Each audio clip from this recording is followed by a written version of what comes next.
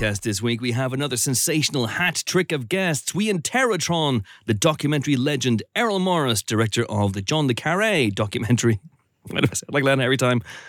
The Pigeon Tunnel. Plus, we ask Garth Davis, director of Foe, whether he is friend or foe, hopefully more friend. And we bring you the long-awaited live show interview with Richard Armitage, author of Geneva. All that, plus usual news and nonsense on the movie podcast that has a sore foot, 2 gammy knees, a cold that won't quit, and can't turn its head to the left or the right because of a cricked neck. So if this is to be my last podcast, tell your wife I love her. There is another Hewitt. Oh God, I am going to cough. Oh God, I hope not. Cut this bit out, Chris. Seamless cut later. Totally fine. Hello, Pod. I'm Chris Hewitt. Welcome to the Empire Podcast. I'm joined in the studio for what may be my last podcast by my 2 colleagues of such lethal cunning. And if I am to go out, I'm glad I'm going out by the 2 people that I have met the most. Geek Queen Helen O'Hara. Thanks so much. It's so warm. Obviously an old twist on... Yes. I've come to regard you as people I've met. From yes. Red Dwarf. Red Dwarf. Indeed, indeed. Can you name the episode? Yes. And that is, of course... Hollow Ship. Which was precisely what I was about to say. I know. I actually meant, and this is, of course, James Dyer. Oh, yes, this is James Dyer, our very own Crichton/Rimmer. I do like to think I embody the best of both of those characters. I think best is... Such a strong word. Up to negotiation, isn't it? It really is. Yes. I've never seen one before. No one has, but I'm guessing it's a white hole. That's a very good Chris Barry. Yes. Do you remember when I did that impression to Chris Barry and then he proceeded to do a better wipe one. the floor with me? And by doing impressions of all the members of the crew. That's a genuinely good... Is it good at Crichton, though? Anyway, James Dyer is here. Do you know what? I genuinely think, yes. I think one of the big flaws in my personality comes from the fact that when I was a teenager, I used to go to sleep watching Red Dwarf and Blackadder. I would put them on my little TV in my room and then go to sleep watching them. And so I think that Rimmer and Blackadder and Basil Fawlty have all seeped into my psyche, and that explains a lot. That would explain a lot, yes. Yeah. Helen, do you do any Red Dwarf impressions? I do not, thank you. Okay. Shall we move on? Please. How are you both? Yeah, good. I'm going to Kerry tomorrow to the Kerry International Film Festival, which, as you listen to this, I will have been to, and it will have been wonderful, I'm sure. It will have been a great, huge success. Yes. Huge, enormous. Who said no that they turned to you? Me. I assume literally everyone. I assume you both said no, and I'm looking forward to it. I get a nice little weekend in Killarney. Get to have a wee wander around. To get to kiss the Blarney Stone. That's actually closer over to Cork. Jesus. No. It's a literal stone that people hang over the back of a castle. I would not do it. Out the back of a castle in order to kiss. Is this what passes for fun in Northern Ireland? No, it passes COVID in Northern Ireland. It's not in Ireland. It's in the south of Ireland. It's not in the north of Ireland. Yeah. And second of all, it was closed down, I believe, during COVID because they were worried about, contamination via stone. Jesus, Karen got the COVID something fierce from kissing the Blarney Stones we did. But he can talk for a fucking... You're not better than me, that's for sure. And that's the idea, that kissing the Blarney Stone gives you the gift of the gab. Gift of the gab. I see. Well, that's nice. And also long-term pneumonia. Indeed. Well, I'm not going to Kerry, but for one, I'm very excited to be in this confined space with fucking Typhoid Mary over here. Yeah. So hey, everybody. Hey, how's it going? It's good. I'm looking forward to the inevitable disease. I'm the living embodiment of the Blarney Stone. Living embodiment of the influenza virus. So. Yeah, man. All right, so I don't want to turn the listener question. Like, for a while, it became the Mount Rushmore segment and all. I don't want to turn the listener question section into name films in chronological order. But you're going to. But I'm going to one last time. Right. And it's not going to be in the MCU, because how could we do the MCU in chronological order in this week of all weeks? Out of respect and sheer deference to Sir Martin Scorsese, we should not be doing that. Because otherwise you'd hear like a high-pitched whirring noise, and then he would come barreling through that door going, "What the fuck? What the fuck?" I mean, that'd be a great way to get him into the studio for a chat. It would be. Sit down, Martin. But also in this week where we where we mark, where we commemorate the all too recent death Tony? of one Anthony Stark, who just died this week. Just died this week. October 17th, yes. 2023. Proof he had a heart. Poor fella. Poor fella. Yes, apparently someone worked out. And yes, if you're a Spoiler Special subscriber, I've kind of talked about this already on our Loki Season 2, Episode 2, Spoiler Special. But if you haven't, then here's a little bit of extra free content. Yes, apparently someone worked out that this week, the 17th of October, was the day that the Battle of Earth takes place in Avengers Endgame. And therefore is the day that Tony Stark becomes Tony Kark. Oof. Too soon? Too soon. Too soon. It's only 3 days ago, for God's sake. Literally, come on. Come on, man. Come on. He's barely cold. They turned him into cheeseburgers, if I'm right in thinking. I think that's... no. Yeah, 3,000 cheeseburgers, wasn't that right? I love you, 3,000 cheeseburgers. Oh. And so he's passed. He's passed. Now, this led to a very interesting conversation in the Spoiler Special. I'm going to ask you guys this as a sub-question. Okay. Then we're going to go into the main listener question, and you'll see why in a second. Tony dies Sure. October 17th, 2023. When does Natasha Romanoff die? Dum, dum, dum, dum, dum, dum, dum, dum, dum. Well, Isn't it only- it's like the same day, isn't it? No, it depends how long it took them to do all the timey-wimey. Well, no time at all, because they presumably appeared back the second that they departed, because that's how time That's travel true. works. It's the same They day. do. They do. Yeah. Yeah. So the same day. No. Yes. Depending on... No. Yes. No. Yes. No. Yes. No. Yes. No. Yes. What, 'cause yes. it gets yes. dark in yes. between? Yes. Yes. No. Then what? Natasha Romanoff dies in the year 2014. I mean, yes, but also no. I mean... What is it? Is it though? Is it though? Does it? Is it? Do you? Isn't it? Was it? I mean, what do you say, though? What do you think? What do you think? I mean, her life came to an end in 2023. Did it though? And also in 2014. Schrodinger's death. Schrodinger. No. I don't understand the concept of Schrodinger, to be honest. Apparently, he's alive or dead or something. Apparently, the whole cat thing was a joke that he made to make fun of people making fun of, like, who were getting caught up in that concept. And now it's become like a millstone. The Like the only Bechdel thing test. that he's known for. Yeah. Like the Bechdel test wasn't conceived as a serious test, and now it is a serious test. And Alison Bechdel's like, not a serious test, guys. Not a serious test. But, everyone uses it now. You could say she dies on October 17th, 2023, but also in a very real indeterminate sense. date, in a very real sense, in 2014 on Formere. By the way, if you haven't seen the second biggest film of all time, Avengers Endgame, spoilers for two of the major characters. But I like to think enough time has passed. Well, yeah, 2 days apparently. So it's 2 days. 2 days. Barely cold, Chris. Barely cold. Anyway, now that we're 6 hours into the podcast, shall we have the question? Are we 6 hours in the podcast, or are we 3 minutes into the podcast? I've using been time here travel? since 2014. So. The question, someone slid into my DMs this morning with a very, very good question that tickled me immensely. I went, this is going to be a lot of I fun. immediately dislike it. It comes from Paul Homer. At Paul I know who Homer to blame. Okay. on Twitter. He says, hey, question for the pod this week. Good start. With the release of Marty's new movie, that's Sir Marty to you, can you guys name all his directed films in chronological order? No. No. No, I can't. No, that's fine. Well, does it start with Mean Streets? I'll give you two to start. Okay, yeah, because it was the Corman Yeah. one. Yeah, okay. All right. So there's Boxcar Bertha. Yes. And then Alice Doesn't Live Here Anymore. that comes after. Does it? Hang Yeah. on a second. I'm really confused now. Oh, who's that knocking at my door? Okay. All right. And So then no Mean is the Streets. answer. Then Mean Streets. Then. Okay. All right. And then Alice Doesn't Live Here Anymore. And then Taxi Driver. Yes. Okay. Yeah. Good. And then Raging Bull. Oh. Raging No, Bull's have I left something out? probably. It's definitely after Taxi Driver, but this feels like there's probably something in between. Was it New York, New York? Yes. Wasn't that after? No, it was before. No, that was after Taxi Driver. And it's before... Yeah, I know it's after Taxi Driver, but it's is before it- Raging Bull. It's before Raging Bull, yes. So New York, and then Raging Bull. And then King of Comedy. Yes. Yeah. Yeah. Okay. So you have Who's It Knocking at My Door? Yeah. Yeah. And then Boxcar Bertha. Yeah. Then Mean Streets, 1973. Then Alice Doesn't Live Here Anymore, 74. Taxi Driver, 76. Good year. Mm. Then it's New York, New York, 77. Yep. I'm going to leave out concert films and I mean, although documentaries Last and Waltz is a Last big Waltz. one, but yeah, like- it's a big one. But Yeah. Yeah, let's leave it out. Just let's focus on feature theatrical narrative films, and only the films. We're going to leave out things like New York stories as well. So you don't have to worry about that.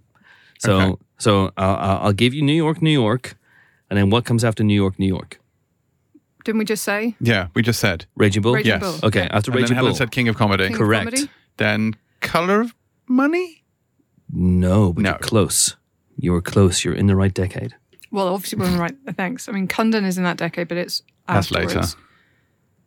Cundon is Cundon's 90s. 90s. I saw it in cinema. Oh, yeah, you're right. It's an original film. It just got re-released over here on the Criterion Collection, or is about to be. Okay. One of the two. It's either released or it's like Schrodinger's Blu-ray. Who knows? And it is a New York story set in New York, Oh, because he never does many of those. starring. If I say, you might get it. Griffin Dunn Oh, fuck. and Rosanna Arquette. Yeah. I'm having a blank. After Hours? Yes, After Hours. I thought that was 90s for some reason. Okay. No, 85. All right. And then So After Hours and then The Color of Money. The Color of Money. Right. And then what comes after The Color of Money? The Jesus film. The Jesus film, which is Jesus called film. The Last Jimbo. Temptation of Christ. The Jesus Strikes Back. Jesus Strikes Back, absolutely. Oy. Then he does direct one segment of New York Stories in 1989, but that's the 80s done with. And then in the 90s, The pizza film. Goodfellas. the pizza film. Yes, absolutely. It's a deep dish on that one. Wow. So he does that. Yes. And then after that, the Cape Fear. yes, Jimbo. Cape Fear. Ooh, he's cooking my gas now. He is cooking my gas now, I like they don't know do at what's after- Goodfellas. Yeah, I do. That's true. That's true. So after Cape Fear, is it Age of Innocence or Cundon at that point? Age of Innocence. Oh, I shouldn't have given it away. I went, oh, that's a good one. Yes, Age of Innocence. Age of Innocence. Is it Cundon next? It's not Cundon Damn next. it. Oh. Casino. Casino. Yay! Bollocks, of course it is. Casino. Fuck bollocks, of course it is. Cundon. Sounds like a Joe Pesci line from that Yeah. very movie. I don't know why we're so obsessed with Cundon. Maybe I it's love just fun to Cundon. say. I'm the only person alive who enjoys Cundon. I think Marty Scorsese enjoys Cundon as well. Probably less than I do. Possibly. He's quite hard on his own films. I went to that screen talk he did during the LFF, and He was just shit. well, Fucking shit. no, he didn't say that. Like he was actually he watched some of the clips that Edgar Wright was doing the interviews, and Edgar played some of his clips, and he visibly enjoyed watching clips of his own films. What do you mean he visibly enjoyed watching some of his films? Have you heard of facial expressions? They sometimes give away joy. They show No, it. I've heard rumours about Yeah. this. I only look at the crotch. You only look at the Wow. Okay, well, just try looking above the neck. Try and next aim time. higher. Yeah, a little bit higher. I can't. I've got my fucking neck problems. So anyway, so he was having a good time looking at watching those clips and enjoying, clearly reliving those moments, but also, was kind of writing off some of his films as a little bit as he went, not Like in a what? sort of oh, that was shit, I hate it, but just in the sense of maybe he felt like some of them were compromised or not quite what he had in his head. Or Which ones? You're like Raging Bull. We forgot to shoot it in colour. No, just weird ones. He was kind of like a little bit quiet about. So I think some of his studio stuff, basically, and some of those early noughties ones he did with, we'll get to them, with DiCaprio. Right. I think he felt like, well, everything was there ready to go, so we just went and made it. But maybe it wasn't the one where his heart was really passionate about. Like Gangs of New York, perhaps. Gangs of New like York, Gangs of New perhaps, York. and well, okay, well, somebody has to, I suppose. But but Gangs of New York was one I definitely felt that way about, and a bit about The Aviator, like as well. I find it interesting. This has happened to me a few times over the years where you will interview someone and you worship their films or you worship a film in particular.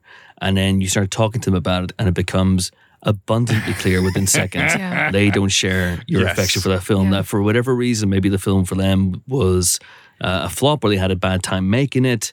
Or there could have been like personal life things going on in Precisely. the background. You never know Yep. with people. So, so like, and like I said, I'm not saying he wasn't throwing anybody on the bus. He wasn't saying anything was bad or wrong. But it felt like there was a bit less warmth and a bit less maybe personal investment in some of the films than some of the others. That's just my reading of it. I haven't talked to anybody That's else about interesting. That's interesting. Two examples of that, just real quick. Last Boy Scout. Pretty much Oh, yeah. everybody I've interviewed about The Last Boy Scout over Which the you years. love. Yeah, Which which is- we both love. Which we both love. But I've interviewed like all the principals from that movie, as in Bruce Willis, Shane Black, Yeah. who wrote it, Tony Scott, who directed it, and Joel Silver, who produced it. And all of them were cold on it to a different degree. And you can see why Shane Black's screenplay was effectively taken off him. And he'd give it a 1 on his finger scale. he very much would. And Bruce Willis, for him, I don't think, at the time it wasn't, I think he was surprised that there were people who love it. It's one of those things. Like Nick, I remember Nick interviewing Steve Martin and raving to Steve Martin about The Man with Two Brains. And Steve Martin just going... It's very rare for me to say this, but I agree entirely with Steve Martin. No, Dr. Hafar. Oh my God. Annie it's his O'Malley. funniest film. It's his funniest film. No, it's a work of staggering genius. But because it had flopped and because it wasn't well received critically, he had written it off. For him, it was no cheaper by the dozen too. But oh no, well, let's not be overly harsh. At least that movie put bums on seats, I suppose. Whereas all this did was put brains in jars and then cook their nines. But so it can happen now and again where you're like, I love your movie, and they go, you're a piece of shit. Yeah. I remember saying to Michelle Rodriguez on set of Widows that I was a big fan of the Fast and Furious films, and as were many in our office. And she kind of double took and went, what, really? And I'm like, yeah. Yeah, but ironically, Michelle. I didn't maybe make that clear. But. Yeah, you'd say, we think that Fast Five was the pinnacle of human achievement, Michelle. I mean, I do, as you know. Yeah. Hey. Anyway, and it is what it is. Anyway, Kundun. Little movie about the boy. And then he follows it up in 1999 with... Bringing Out the Dead. Yes, that's the one. I have to say, Jimbo's doing particularly well in this. I mean, he's not getting any of the names right. I had the image of the film. I just couldn't think what it was called. But he's slapping his head and he's in a general vicinity, which is more than you can normally expect from me. The film. You know the one. Yeah. Nicolas Cage is in it. He's driving an ambulance. He's bringing out the dead in it, but I can't remember the name. It's ambulance. Mr. Ambulance Driver. Is that what it is? I think it was called The Bus That Couldn't Slow Down. The ambulance that couldn't slow down, surely. 2002. Is this Gangs of New York? No. It is. Is it? It is okay. Gangs of New York. Yes. Okay, so now we're in the Leo I covered the premiere years. of that and spoke to Marty and Leo. Did you? Are we calling him Marty? We are calling him when you're Marty. close personal friends with him like I am. Yes. Although I suspect we're going to fall out later in this podcast, but let's see what happens. Oh, Jesus. Well, Mr. Scorsese. Okay, so we're in the Marty years. So we've got Gangs of New York. So does that mean The Aviator is next? Yes. It does mean The Aviator is next. And does that mean Shutter Island? It does not. The Departed. Yes. The Departed. Yes. And I'm afraid, then Shutter Helen, Island. I'm the guy who does his job. You must be the other guy. Best line in a movie full of amazing lines. All right, so The Departed. The Departed. Pax, it's car on the best ass car slot in 2006. It's followed up in 2008. I'll give you this one, Shine a Light. Shine a Light, the Rolling Stones movie. Yeah, that doesn't count. Yeah, no, we're not skipping it. It's the one that Helen said. It's Shutter Island. It is Shutter Island. Yeah. Yeah, I've read the 2010. book. It's good. Well, Dennis Lane. It is, yeah. Good. Yeah. Yeah. Okay, so we're up to Shutter Island. And then what's next? Is it... We don't go... No, we've got to... there's more Marty. I'll tell you what's next. Yeah. I mean, it's a tonal shift. Same way that Casino into Kundun was a tonal shift. Is it Silence already? Is it Hugo? It's Hugo. It is Hugo. Yes. Yeah. Hugo, the movie on which I met Mr. Marty. I did an interview with him for that as well. There you go. He was delightful. I hosted the press conference for that film over here, and I got to address him as Mr. Scorsese. Quite right. Of course, this was really at a time when the MCU was only in its infancy, but I still managed to say to him, Mr. Scorsese, what did you think of Iron Man 2? That was my opening question. And he said, Sure it was, yeah. It's not as good as Iron Man 1, but I hear Iron Man 3 is going to be brilliant. I hear Iron Man 3 is going to be indisputably the best of the lot. 2013, he becomes less prolific at this point. He's been pretty prolific Yeah, he's been doing at this He point. slows down. He does slow down. Because there were a lot of Marvel movies to watch. So. And they keep making them.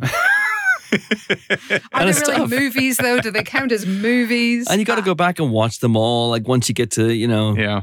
A lot of rewatching there. Yeah, once you get to Guardians 3, you've got to go back. Oh, what happened in Guardians 1? You got to go back and rewatch that. We may be getting slightly off track. You realise that the opening of Guardians 1 it takes place the same day that Natasha Romanoff dies. And then does it? Or does it? Yes, it does. And then you have to take a few minutes to compose yourself, don't you? So anyway, yes. 2013. What's next? 2013. It's another... Is it Silence? No, it's not yet. So No. it's Wolf of Wall Street, Silence, and the last two.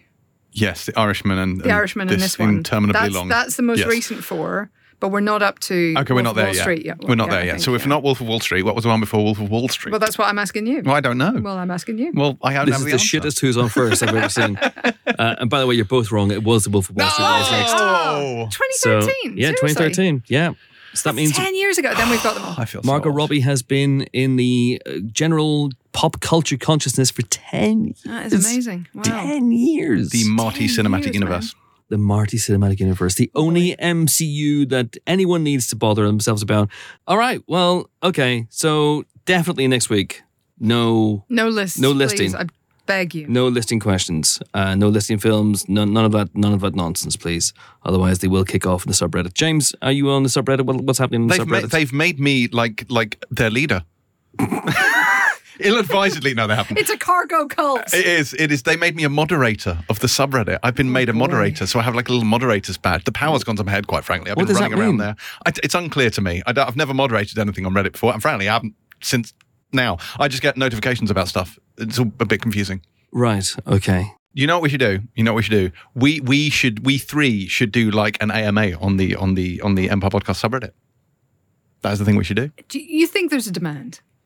I mean, there are 500 people in there who I think would like to hear Let us know. stuff. All right, let By us all know. means, guys. Folks, let us know if you want us to do an AMA, which I believe is a sexual thing. Yes, it is. Okay, then you can get in touch with us. Let us know on Twitter or indeed the subreddit. And then James and his guys as moderator will somehow get us together and we'll hold up a piece of paper to prove that it's us. And then 5 people will ask us questions and we'll all get depressed. Should we have a guest? Sure. All right. So a couple of weeks ago, we did a live show at King's Place in London as part of the London Podcast Festival. And one of our guests on the night was the wonderful British actor Richard Armitage, who was not there in his regular day job as an actor because he is respecting the rules of the SAG-AFTRA strike. Mm-hmm. He was there, however, in his other guise, his new guise, as an author. He has written a thriller called Geneva. It's about a sciencey woman who finds that she is suffering from memory loss and winds up in Geneva, and all kinds of intrigue and action and dynamism and excitement happen around her. Ooh. Is she suffering from memory loss, or is everything as it seems? Is something nefarious going on? I couldn't possibly say. But this started out as an Audible original narrated by Richard Armitage, Right. along with Nicola Walker and a couple of other actors as well. And then he was persuaded to turn it into an actual book that you can hold in your actual hands and read with your actual eyes. And so here is that interview that I did with Richard Armitage on stage, and he was a lot of fun. Enjoy. Time for another guest, folks. Now, you may be aware there's a big old strike or strikes going on at the moment, which meant that we weren't really able to have any actors on the show tonight, or so we thought. Because when is an actor not an actor? When he's an author. Ah, very clever, Chris. When they're just about to turn author, in fact, with the imminent release of his eagerly anticipated debut novel, a thriller called Geneva, which, oh, you're way ahead of me.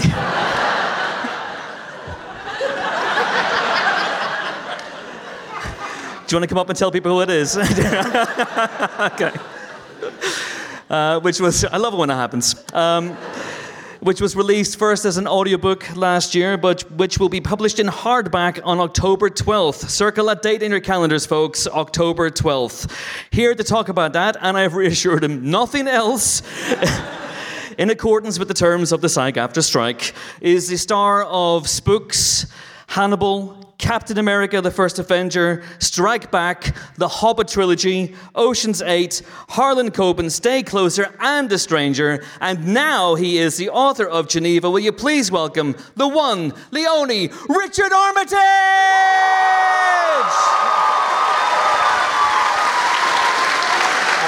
You all right? Richard Armitage! Yeah, that one. Do you remember which mug was yours? This one. Okay, good. Is it a quiz? It's like the 3-ball trick with the cups.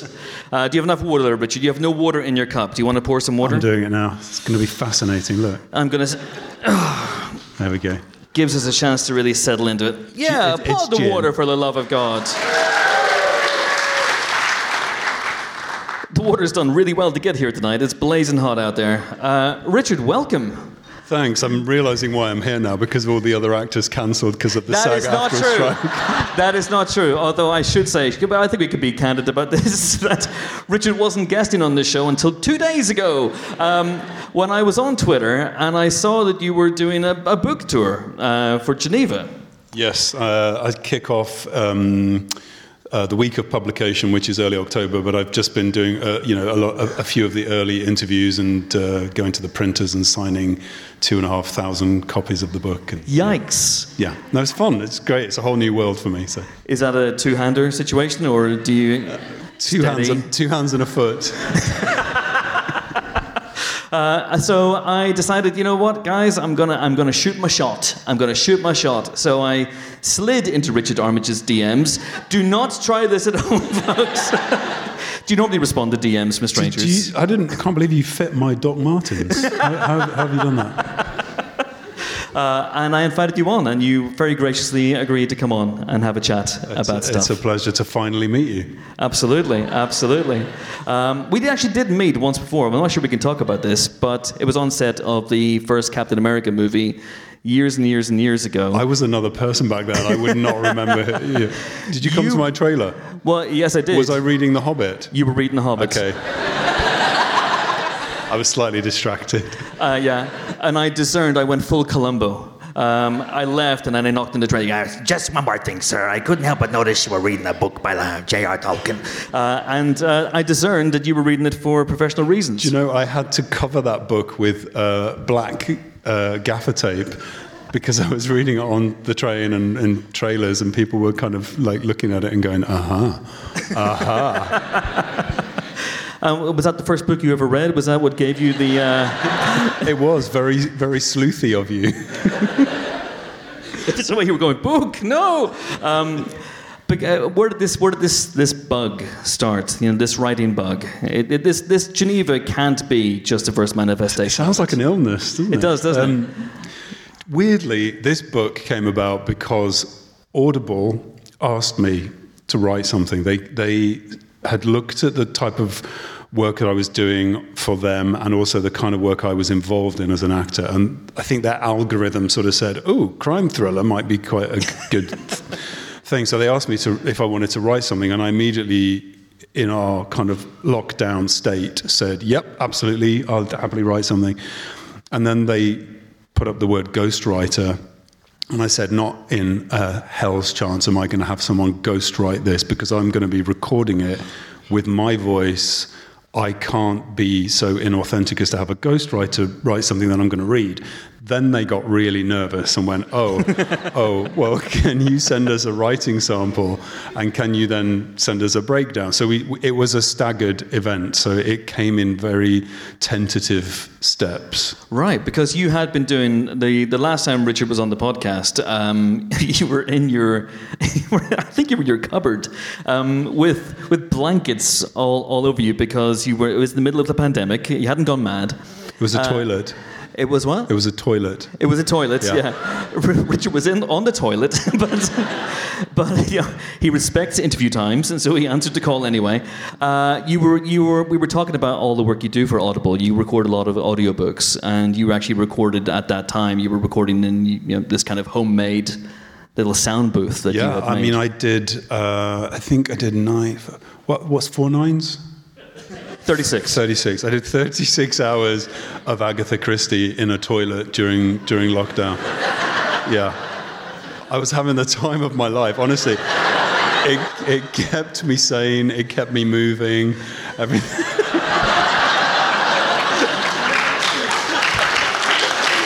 Kept you regular.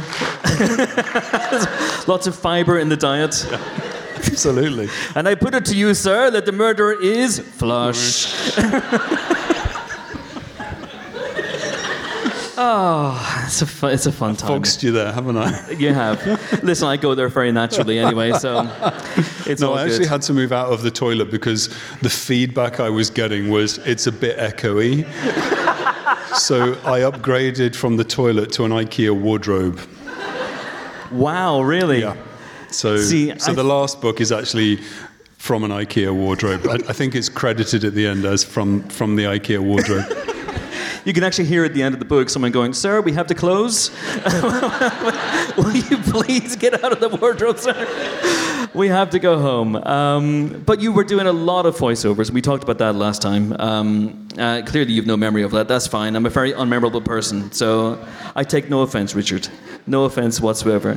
I take a little offense, if I'm honest with you, but you do a lot of voiceovers, we were talking about all the work that you do, because you're an actor who likes to prepare. You don't just wing this stuff when you're going into an audiobook. I've tried to wing it. I think I wung it once. You can tell he's a writer, folks. I had said yes to an audio, but I'm not going to name the book, but I'd said yes to an audio. Go on, name the book. I can't. I'd said yes to it without reading it, and then got to the point where I ran out of time to read it ahead of recording it, and I always do one pass to work out who's in it and what voices to do, and I realised the type of audiobook it was. Honestly, it did phenomenally well, so I am not knocking this genre at all. Okay. But it was adult. Had an adult content. So I was getting to certain descriptions of intimacy that I was like, I looked up at the producer and he was just sitting there like this. So yeah, that's not my genre. I have to say, that's not my métier. Yeah. Geneva is not wall-to-wall sex. It's not. Or floor-to-ceiling. It's floor-to-wall, actually, yeah. Yeah, there is a bit of intimacy in there. There is. I was finishing Obsession at the time, and we were looking for a moment in the final stages of the book, and my editor had said to me, "You need something which is going to kind of break this character." So I just let what was happening with Obsession sort of bleed in a little bit to the writing, and I do that a lot. I say this having written one book. I am going to do that a lot. Like I'm not compartmentalizing where I have to just get rid of what's happening in my day, because I do have a day job, and I was allowing the day job to inform what was happening in the book, which when I look back at it now, is really, I can see where I was when I wrote certain sections of the book. So I started writing from a Winnebago on the set of Stay Close back in 2020. Then I was in hotel rooms in Madrid and Seville and Rome when I was shooting The Man from Rome. And then sort of doing final edits during the shoot for Obsession. And I can kind of see these tiny little flickers of where my brain was at the time. So wow. I like that part of it. I think you just let everything in. Is it hard to maintain a routine in that when you're... A little bit. I mean, the one thing I've learned is that making and I've learned this from doing season 9 of Spooks, 7, 8, 9, yeah, season 9 of Spooks, and starting an episode with 3 pages because the episode wasn't finished, and I was running up and downstairs with Hermione Norris. And I said to the producer, am I going, what am I running up the stairs to? And he says, it's a helicopter on the roof. I said, okay, what face do you want me to pull? And when he said, we're not sure whether you're going to be up or down. I said, are you going to reverse the shot? So we're running in reverse. They had no clue where this episode was going. But what I learned from that whole experience is kind of making your outline of your entire story watertight before you start work. So I'm working on my second book now, and I've got my watertight outline. So it means I can write anything, anywhere. I can pick one chapter on a red-eye flight coming back from New York and just have a little paragraph of what's going to happen in the chapter and start writing it. And it's really exciting. It's quite liberating. Wow, I can't do that. I can write on the toilet as well. All right. Can you do that? I have been known to produce a lot of shit on the toilet. So yes, I guess. This is absolute crap. This is just pure filth.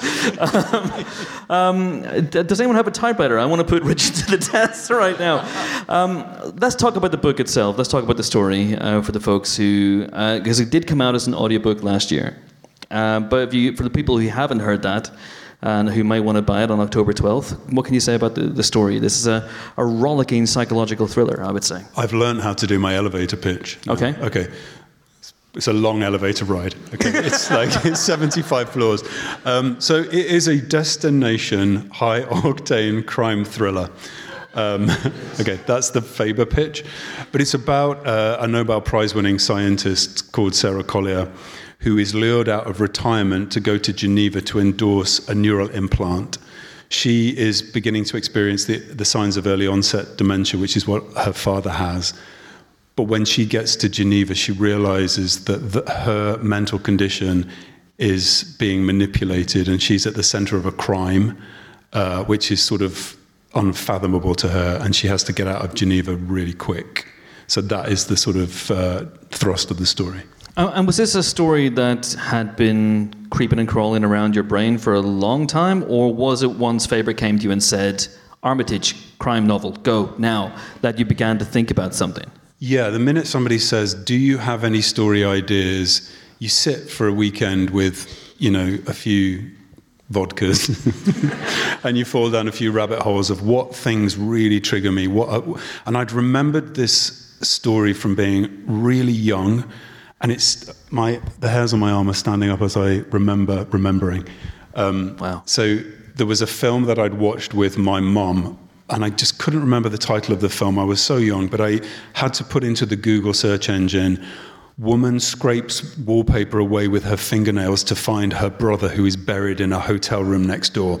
Because this film had such a big impact on my brain and my storytelling sort of thrill. So I found out what that film was, and I used that as a tiniest seed of the idea of someone being gaslit. Yeah. And then... because it was the pandemic, I'd been watching a lot of documentary about Sarah Gilbert, who headed up the AstraZeneca vaccine program. Mm-hmm. And I was really interested in I wanted to make a TV drama about her life. And I thought, okay, I'm going to use the basis of somebody like her in that situation and see how we can bend and break her. So that was the seed of the idea. Wow. What was the film? The film is called So Long at the Fair with Gene Simmons. It's like a 1950s Gainsborough. Okay. I mean, it's sort of shabby in its production value, but it's a brilliant concept. Really, really exciting. You tracked it back down, you rewatched it, and did it trigger the same old feelings? Yeah, and I was just waiting for this scene, thinking, is this a scene that I've invented as a very imaginative kid, or does it exist in the film? Because that sometimes happens when you think you've seen something, but you haven't.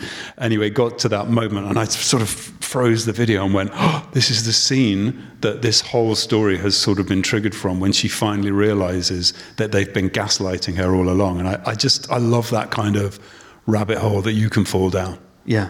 So in terms of actually writing it, approaching it, what was that like when you first put finger to keyboard, pen to paper? How prepared were you? Did you have everything? Did you have the first sentence in your head, or was it very much a case of, I'm going to see where this takes me? Well, very much like when you get the phone call offering you an acting job where you go, yes, oh shit, because you got to do all of the work. I did kind of go, yes, oh shit. Realizing the mountain of agreeing to write a book and thinking, I've never written anything really more than a proof of concept screenplay of 50 pages or an essay for my A-levels. And this had to be 80,000 words minimum. And I just thought, okay, just do it as you approach a role, like something like The Hobbit, thinking, okay, I'm just going to take this step by step. I'm going to just piece this together really slowly, and don't try to imagine the whole thing in one go, or don't try to swallow the big pill that it was. So I just did that. I just, on a daily basis, just went back to it and just slowly put the story in place, and then added all of the nuances that go with a classic crime thriller. And you weren't tempted to kind of write what you know. I mean, we had a couple of years ago, we had David Thewlis was on this very, very show, the London Podcast Festival show, talking about his novel, which was set kind of tangentially in and around the film industry as well. You weren't tempted to go down that route? Not in this case. Weirdly, the second book, which I've started, I'm up to about chapter 7, is much more about my childhood and what happens into adulthood and elements of the film industry. And I'm more thrilled than ever to kind of go back every weekend and start writing again. But this was more of a kind of, if I was making a TV series or film, we are making a TV series and film. Thank you. But can't talk about it. What would it be like, you know? And also because I was being asked to read one of the characters, so I had to sort of write something for myself to read, and they kept saying to me, "You've got to beef up this character because you're focusing too much on the female central character. Okay, yeah. Write more for yourself." So I was like, okay, if I was making this into a 6-part TV show, we are making it into a 6-part. What would it look like? What would it feel like? So, and weirdly, at the end of that process, I realized that my editor, the brilliant woman, Josephine Lane, had worked for the Fleming estate a long time ago. Wow. So there were these Bond elements coming in, sort of in synchronicity with our brains, as she was giving me sort of guidance, and I was sort of writing a bit Bond, a bit Bourne, a bit Agatha Christie, a bit Alfred Hitchcock, a bit David Fincher, trying to encapsulate that in a novel. Those were my influences, and they will be my influences when we make the TV show. I was going to say, it's intensely cinematic or televisual in this case, potentially, but definitely, totally. Thank you, Sony.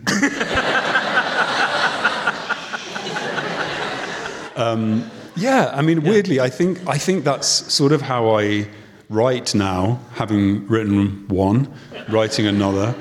I think I spend a lot of time procrastinating, thinking, dreaming up each moment. I still refer to chapters as scenes. I'm writing screenplay in my head and then remolding it into a sort of novelistic way, orchestrating it and sort of over-wording it, you know, and stripping out dialogue and all of this stuff that I've sort of picked up along the way as you see television stories, you know, how they manifest themselves. So yeah, but I spend more time thinking, and then when I'm ready, I'll just write it. As we've said, you are no stranger to narrating audiobooks. They can be quite long. Audiobooks. The Geneva audiobook is a sprightly 9 hours, which is good.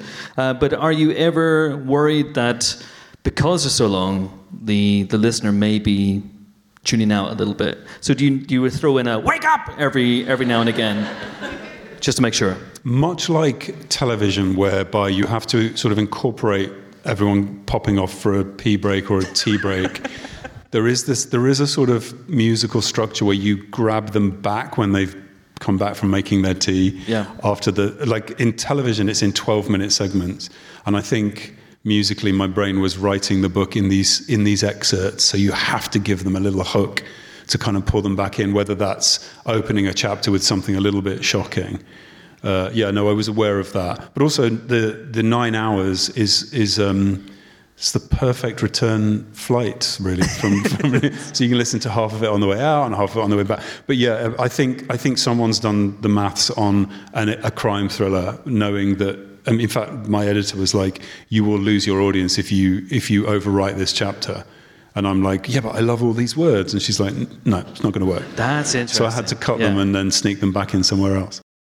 How much of that is, say, the Harlan Coben influence? Because I know you thank him in the introduction to the book, and obviously you've done 2 Harlan Coben adaptations. 3. Yep. My apologies. Well, the third one's not out yet. That's out in January. That's out in January. For a second, Richard, I thought Harlan Coben had written The Hobbit, and I thought, geez, that's a book I'd love to read, by the way. Harlan did actually. His new show is out on Amazon Shelter, and I'd sort of messaged him saying, "Oh my God, can't wait to see it." And he's like, "Are you in it?" And I'm like, "I don't know. Am I in it? I'm in everything else." I learned a hell of a lot from him, just from reading his words on the page, but also watching how he adapts from page to screen, seeing how kind of democratic he is, how unprecious he is about his own work, letting things go.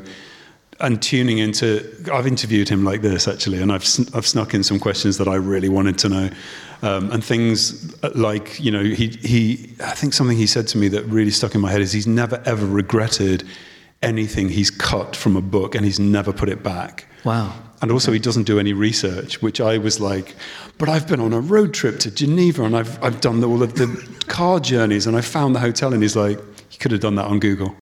Richard, it has been a ton of fun talking to you, but you've got another book to write. And I do. Not on the toilet, I'm guessing. I'm not on the toilet. And I've got a script to develop. I worry you keep things too close to your chest. It's been an absolute pleasure. Richard Armitage, everybody. Thank you.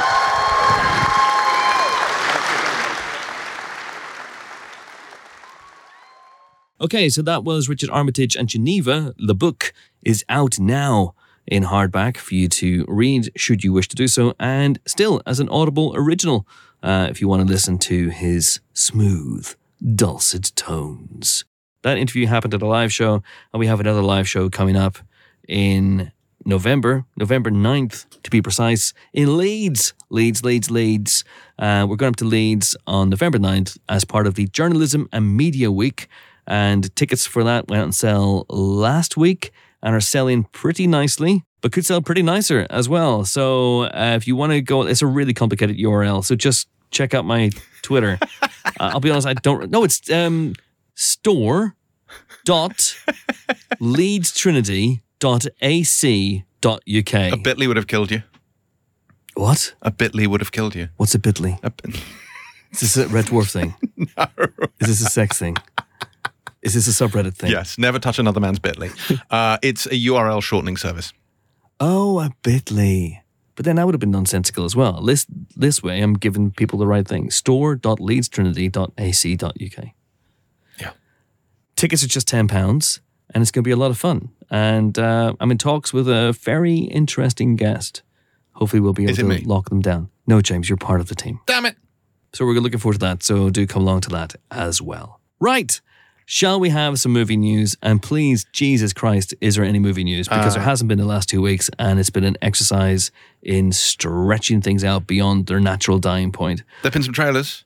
Yeah. There was a trailer for Prisoner Cell Block H, and the H, of course, stands for Helen. Hathaway. Oh. Because it's Eileen. Did you see the Eileen trailer? So, okay, yes, I'm aware so of it's it. basically Prison Carol, and it is Thomasin McKenzie is a secretary in a prison, and Anne Hathaway arrives as the prison psychologist. Yeah. And a frisson is detected. And it looks really good in a kind of psychological, thrillery, typey way. This is William Oldroyd's film, set in the 60s. Okay. Looks interesting. Yeah. So cool. Looks like a great performance from Hathaway. I'm confused. Is this a Prisoner Cell Block H movie? No, it is not in any way. It is called Eileen, as in come on. I feel like that's maybe a misleading way to introduce this news story then to everyone. I was like, Everyone's a critic. is it? Well, literally everyone in this room is a Cell critic, Block, yes. H for Hathaway. So it was like, it's like thematically connected. No? Yeah, no? I get where you're going No? with it. It's just the way you said it was really confusing. I was Okay. like, oh, did I miss something? So what you're saying, I should have said, come on, Helen, it's Eileen. That would have been better. I mean, it's better is such a strong word. Anyway, this is a film that's coming out. I enjoyed the trailer. Okay. I'm sure other people will too. So, maybe watch it. Great actors. Excited about this one. It's only a couple of weeks away, really, isn't it? It's soon. 2 or It 3 is weeks. soon. So it's Christmas. I noticed that. So this weekend, ITV is starting their sort of semi-annual Harry Potter rewatch, and Philosopher's Stone is this week, and that gives you some idea of how far away Christmas is. That I mean, is also calendars. crazy. Well, okay, yes, if you're, boring, but otherwise you can see, which Harry Potter movie is on this week? Oh, that tells me how many weeks we're out of Christmas. Yeah, Christmas is just a few weeks away, and just around the corner, of course, is... Oh, no. No. You guys hear that? No, we don't, Yes, we Chris. can, yes. So weird. I can hear that. What is it? I wonder whether... James, was it 12 more days to Halloween, Halloween, Halloween. 12 more days to Halloween at time of recording. I don't think it is 12 more 12 days more to days. Halloween, Is it? Halloween, Halloween. But really 11 if you're listening to this on the 20th of October, when it's just when this would normally go out. Oh, boy.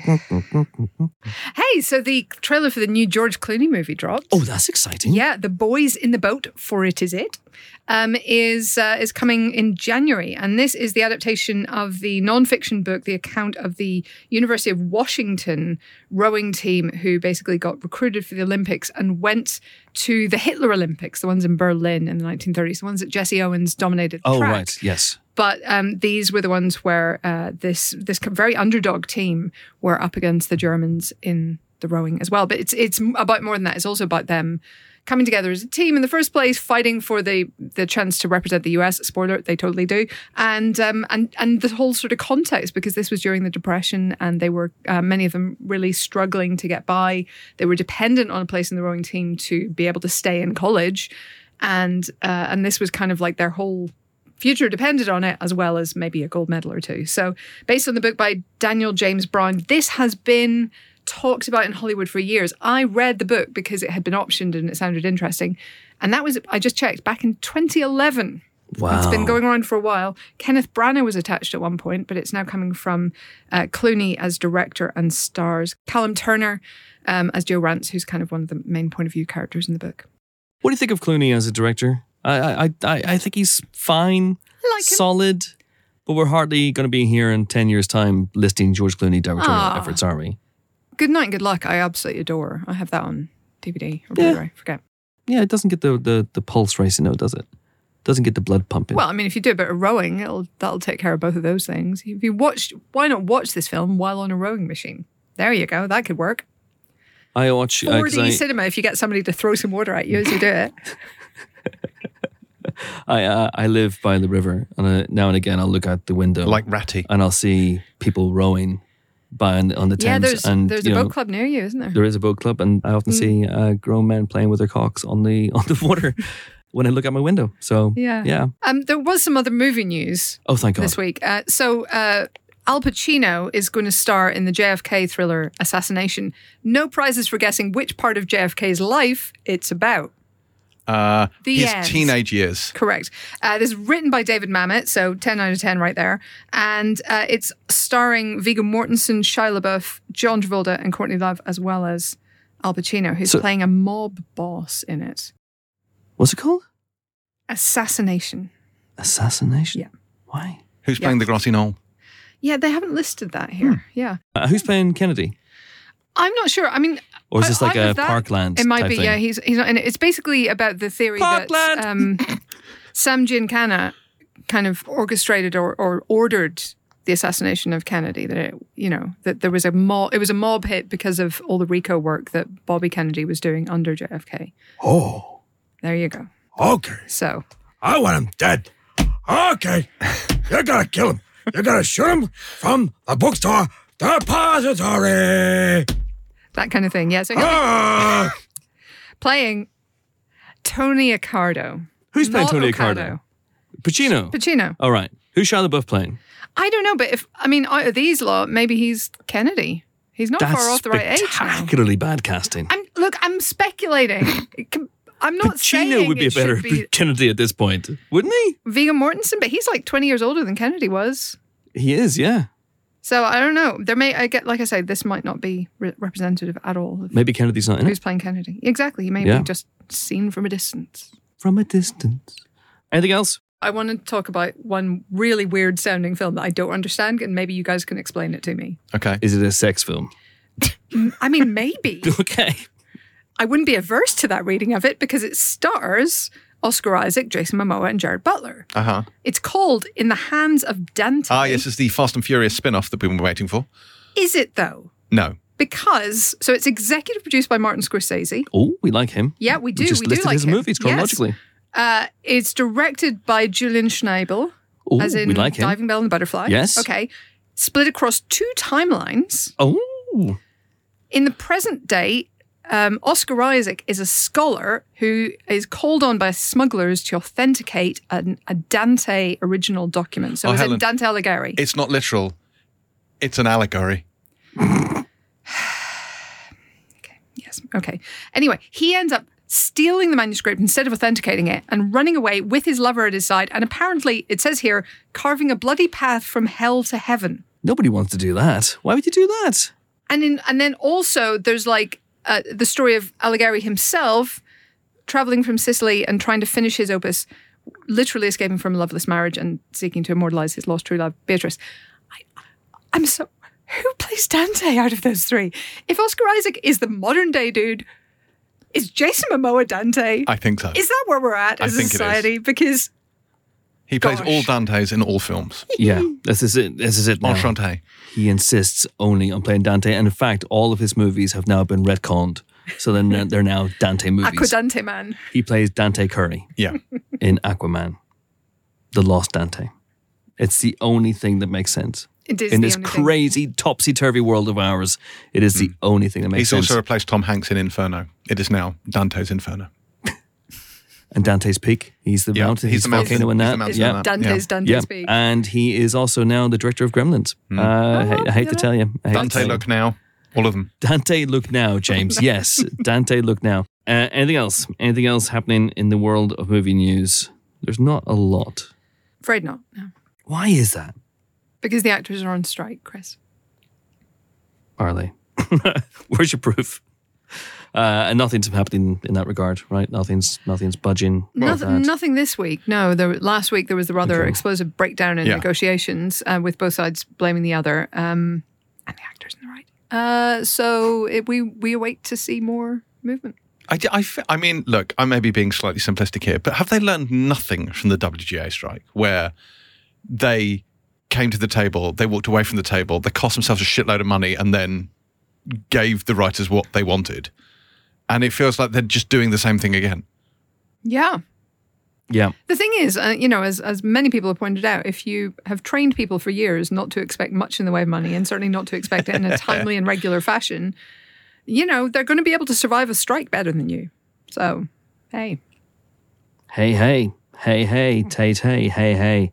There is another trailer I did want to talk about very quickly, which looks tremendous, and it is American Fiction. Did you see this? I did not. No, I've been meaning to watch it, actually, so tell me more. It looks absolutely wonderful. So this is a film that is written and directed by Cord Jefferson, and stars Jeffrey Wright as an author who is struggling to get recognition for his work. Mm-hmm. And he is somewhat frustrated to see what he considers to be somewhat false representation of people, of black authors who will maybe write an inauthentic... It's tropes, isn't it? Yeah, trope-filled depiction of the black experience. And that's what sells rather than something that's true to their authentic selves. As he says in the trailer, it's like, I'm black, I wrote this, therefore it's black writing. Precisely. Yeah. And then he pulls a Tootsie and he writes a book that is completely and utterly trope-filled, and it becomes a big success. And as a joke. Mm-hmm. And then he presents himself, he has, in a sort of desperation, he begins to present himself as this author with a hardened gangland prison, prison-filled background, and it looks really funny, really smart, really clever, and Jeffrey Wright is having a hell of a moment right now. So yeah, that looks great. American Fiction looks good. Looks like it's going to have a lot to say as well. So yeah, keep and peel for that one. And we're going to finish off, as we often do, sadly, with the obituary section. And I want to mention the passing of Anthony Hickox, who was a director of horror comedies and horror films and thrillers. I loved a number of his films growing up as a kid. I loved the comedy horror Waxwork, which starred Zach Galligan and David Warner, and was about and Patrick McNee, and was about a group of waxworks coming to life, and was a ton of fun. He also directed Sundown, the Vampire in Retreat with Bruce Campbell, and he directed Hellraiser 3, Hell on Earth. And I was a fan of those early movies, and I got to interview him on a movie he made in 2011 called Knife Edge, a thriller he made. And we had a grand old time just sitting on the grass, having a chat about stuff, and gradually I made it clear that I was a big fan of Waxwork in particular. And he was a really, really lovely guy. His mother was Anne V. Coates, who was a legendary editor of Lawrence of Arabia. So the woman who is responsible for perhaps one of the 10 greatest edits in movie history, the match cut, the literal match cut in that movie, along with, many other many wonderful cuts. Someone in the subreddit, by the way, was asking where that comes from. They were. It's from Police Academy. And his dad was Douglas Hickox, who directed Theatre of Blood. So a good upbringing.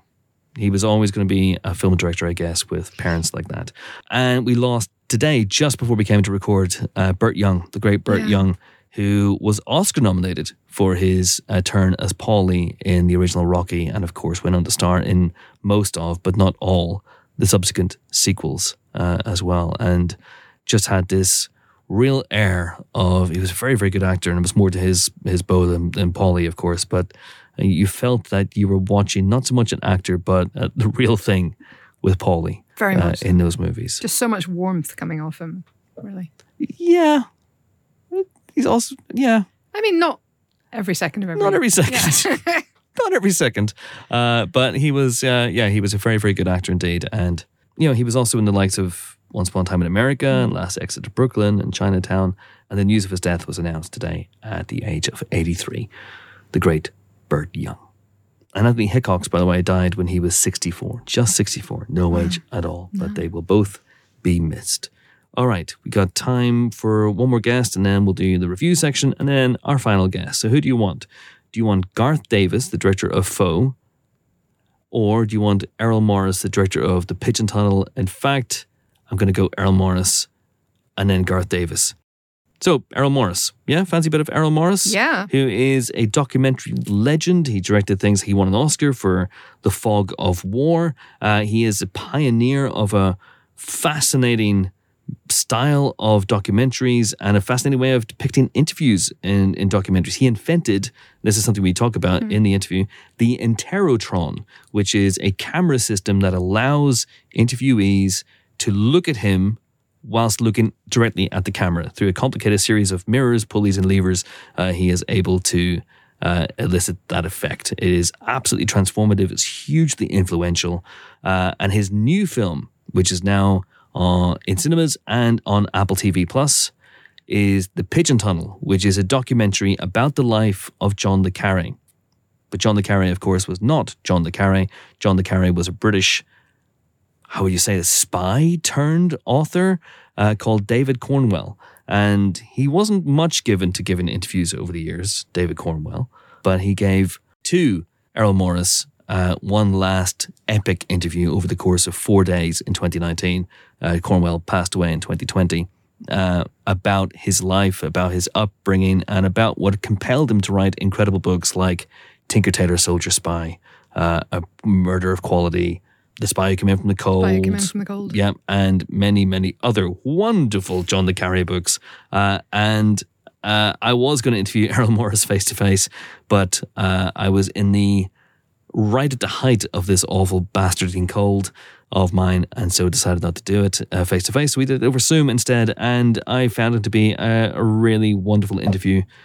Funny and self-aware, and more than capable of busting my balls, as you were about to hear. Here's the great Errol Morris. Do please enjoy. We are delighted to be joined on the Empire podcast by the director of The Pigeon Tunnel, Mr. Errol Morris. How are you, sir? I'm okay, thank you. It's good. I feel very, very bad. I have a very, very bad cold/chest infection. So okay is an upgrade on where I am, which is good. Errol, obviously... Please don't die on me in the middle of the podcast. That would be a hell of a thing, wouldn't it? Perhaps. It'd be a way to go out, that is for sure. But you have obviously this film is centered on interviews you conducted with David Cornwell, aka John Le Carre, over 4 days, I believe, in 2019. Yes, indeed. And were they 4 consecutive days, or did you go back and pick things up as when you needed? 4 consecutive days. 4 consecutive days. How well did you know him before you went into those interviews? I didn't know him at all. It's how I prefer to do things.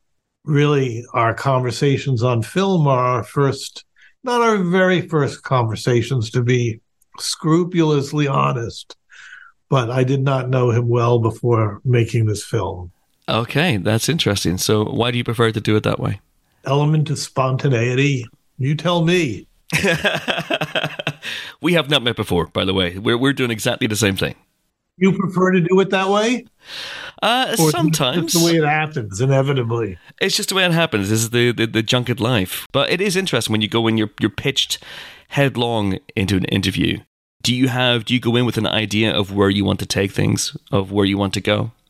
No, I don't.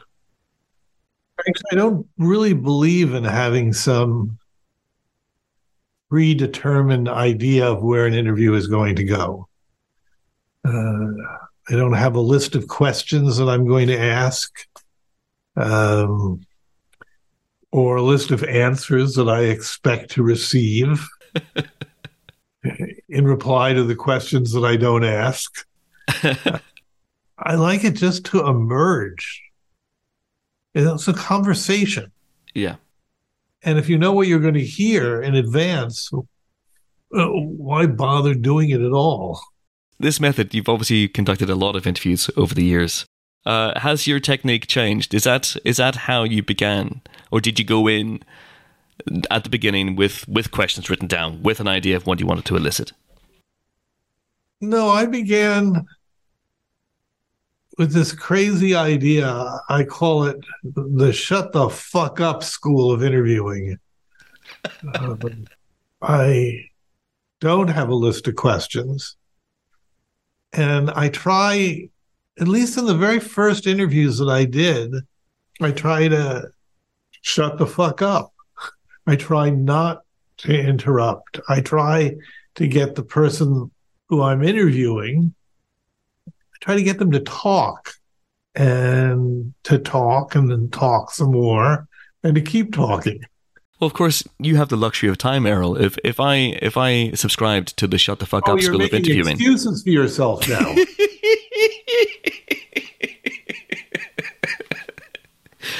Yeah, I'm afraid so. You've got me. I could try to shut the fuck up and see how we do for the next 15 minutes or so of this interview.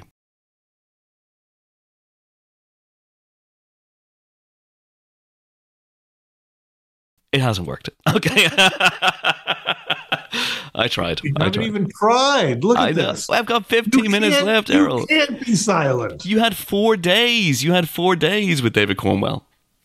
Oh, yeah. This is now making excuses for yourself again. I'm afraid so. So how did you start with David Cornwell? I've noticed often that I'll start an interview by saying, I don't know where to start, which is usually absolutely true. I don't know where to start. I'm hoping somebody will help me. Please, dear God, somebody help me. David, on the other hand, scrupulously prepared for this interview. He watched a lot of my films. He thought about the questions he wanted me to ask, the answers he wanted to give. He did exactly the opposite of what I would do in an interview, which is interesting. And very early on, he starts to suggest that there's no difference between an interview and an interrogation. Something I've thought about ever since. I go back and forth, and there is, there isn't, there is, there isn't, whatever.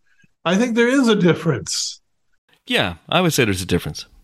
In an interrogation, usually it's on behalf of some authority. For example, the police. Yeah. Or the CIA. Or the circus. Yeah. Or the circus. An interview, there are all kinds of interviews, as we all know. And I like a certain kind of interview. I like the idea of discovering something about another person. And I loved doing this interview with John Le Carre. Loved it. Because the guy is extraordinarily articulate. Yep. Extraordinarily smart. It's fun. And I could explore certain things with him. You might even think of the film as the philosophy of John Le Carre. Yeah, very much so. How long did you have? You had 4. You had 4 days, but how long were the interview I had sessions? more time than you've been given, which I can already tell you're deeply, deeply resentful. And I apologize. I'm really sorry that I had so much time. No, I can see why you're antagonized by the very thought of it. I'm furious. I'm furious at the idea of that someone has more than 20 minutes. Yes. Angry. I think you can hear my voice. Yes. Why John Le Carre? And did you think of him as John Le Carre initially, or did you come to know him as David over the course of the 4 days? Well, I came to know him as David because that's his name. That's his name. But yeah, I'm fascinated by people who operate under pseudonyms. I've interviewed, for example, Lee Child a lot over the years, and he thinks of himself pretty much now as Lee Child, even though that's not his real name. I wondered if David operated the same way. One thing I didn't ask him, you do an interview, inevitably, you haven't asked a lot of the questions you would have liked to have asked, should have asked, could have asked, whatever. But one of the things is that question you just asked. I suppose, why the pseudonym? Why didn't you go out into the world as a writer with your real name, David Cornwell? Why John Le Carre? I mean, there's even a sign in his house in Cornwall, be calm and Le Carre on. I love that. It's interesting as well because he fairly quickly came out, so to speak. There's footage in your film of him on talk shows in the 1960s as David Cornwell. So it's not like he was keeping the ruse going for a long time. But I never asked him. Yeah. So. Lost to the mists of time. Yeah, you can yell at me, you can scold me, but pseudonyms are interesting. Yeah, very much so. And maybe it's a form of hiding. But as you pointed out, if he was hiding, he didn't hide very well. True. So did you approach him? Was it the idea to make this movie yours? The idea really came from me and from a producer, PJ Van Sandwyck, who was working with him on a completely different project and thought, Mr. Morris, you should interview John Le Carre. And so a meeting was set up. And it's one of those terrible things. We liked each other. And Apple was willing to provide financing for the project. People always tell me they have a really great idea for a movie. I always say, well, do you have a great idea how to pay for the movie? And here we had a great idea for a movie and a great idea of how to pay for it. So you did those 4 days with him in 2019. And then how do you then shape the movie from that point on? Because as with a lot of your movies, there are reconstructions and moments where you're putting visuals to John Le Carre's words. So how much of that is something that you zero in on at the time when he says something? Do you think, okay, that's going in the movie. I'm gonna reconstruct that. Inevitably, as a filmmaker, or at least as this filmmaker, I'm constantly thinking of images. It's unavoidable. I suppose I could have some kind of elaborate brain surgery to prevent that stuff, but I haven't. Yeah. one of the reasons I liked the Pigeon Tunnel when I read it, and I read it not so long before I actually did the interview, is because it suggested extraordinary imagery. It's like a series of parables. It's something you could read right out of Franz Kafka. The very beginning of the book, which is the story of the Pigeon Tunnel itself. Yep. And the very end of the book, which is the story of Rudolf Hess's flight from the Third Reich to Scotland in order to presumably make a peace with the British government and to end the war. And both of those stories, they suggest images. Yeah. Are you fascinated by great authors? I imagine you were a Le Carre fan going into this. I was not a Le Carre fan going into this. Oh, interesting. You've imagined something incorrectly. I had read Tinker Tailor. I had read Spy Who Came In From the Cold. Two books which I rather like. I still rather like. I had not read The Pigeon Tunnel. I read The Pigeon Tunnel again shortly before I did this interview. And I loved The Pigeon Tunnel. Loved it. It was great. It's still, at the time, my favorite Le Carre book. It remains my favorite Le Carre book, even though I've read a lot more since becoming involved in this project. But, yeah. Yeah. A lot to think about. And I make movies so I can think about stuff. And this was extraordinary in that regard. You could think about a lot of stuff. Nature of history, nature of truth, espionage. Interrogation versus interview. He may have thought he was interrogating me. I always thought I was interviewing him. And were both of you students of the school of Shut the Fuck Up during this interview? Did you? Thank God he wasn't. I needed him to talk. But I can just imagine him, a man who's been used to interrogations himself, Errol, maybe sitting at the other side of the Interrotron, which has got the word interro in it, of course. So you can see why he'd make that connection. And then just maybe thinking, I'll wait this guy out. I'll wait him out. Do people know what the Interrotron is? I'll explain it before I set up the interview, but we can explain it now because it's a fascinating invention. Yeah, I was obsessed with eye contact. And the problem of preserving eye contact between an interviewer and his subject. How do you do that? Because if we're talking and the camera's out here somewhere and I look into your eyes, I'm not looking into the camera's lens. So I devised a system of mirrors, 2 cameras, to preserve eye contact. Yeah. And it produced amazing results. I could never have predicted in advance the benefits of the Interrotron technology. It's amazing because now I see it used so often in documentaries, and I've spoken to so many documentarians over the years who use your technique as well. So I hope they give me credit. I hope they give you royalties. Is what I would No royalties. I never patented it. I was too stupid. But I did invent it.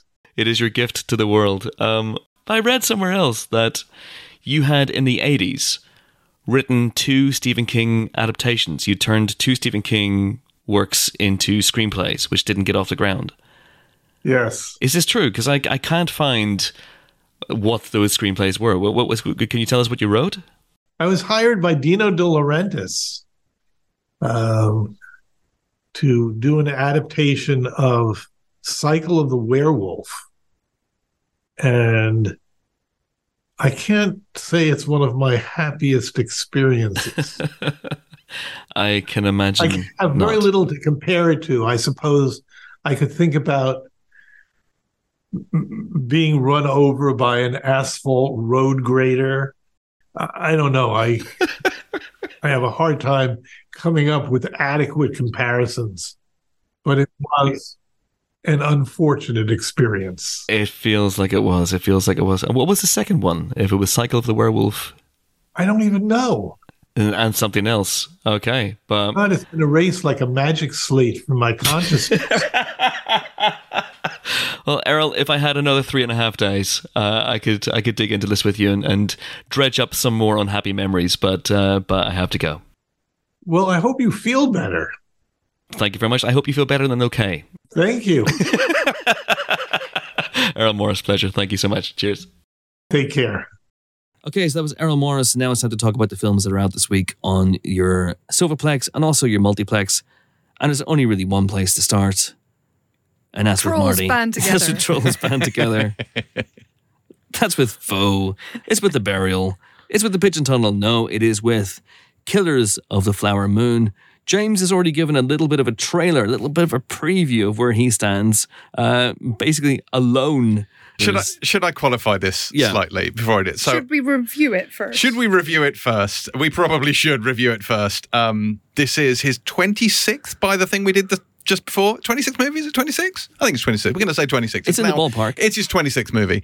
So this is set in the 1920s. It's based on the book by David Gran, and it centers around the Osage Nation of indigenous people in America who owned land where there was a great deal of oil wealth and everyone wanted a piece of it at one point. They were the richest people in the world per capita. And this centers around a number of characters. It centers around Ernest Burkhart, played by Leonardo DiCaprio, who's a man of, should we say, limited intelligence and morals, who returns from the First World War to go and live with his uncle, played by Robert De Niro, who plays King William Hale.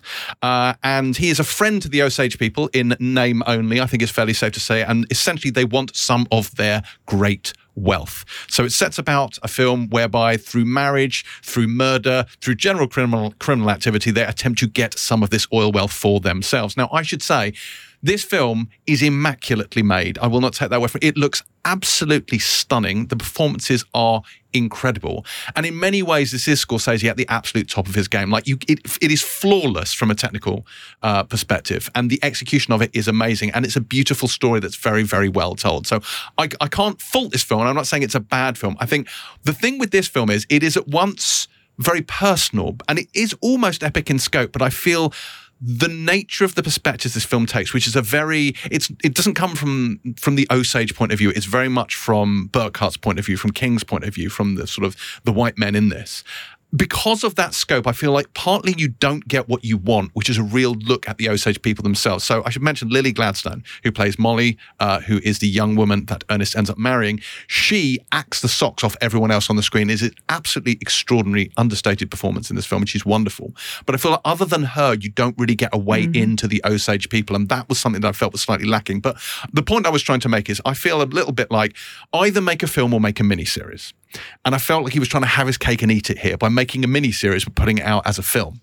And I just feel like it didn't need to be as long as it is. I have no issues with a 3-hour film. I actually think if you cover a lot of ground, like be it Avatar: The Way of Water, be it Endgame, Dances with Wolves, go nuts, like make it 3 hours. I felt like this could have been told in 2.5 hours. Okay. I mean, I actually agree that it could lose some time. It's 3 hours, 24 minutes. It's long. Clear. But equally, far more happens in this than Dances with Wolves, for a start. Hey, no one in this film dances with a wolf.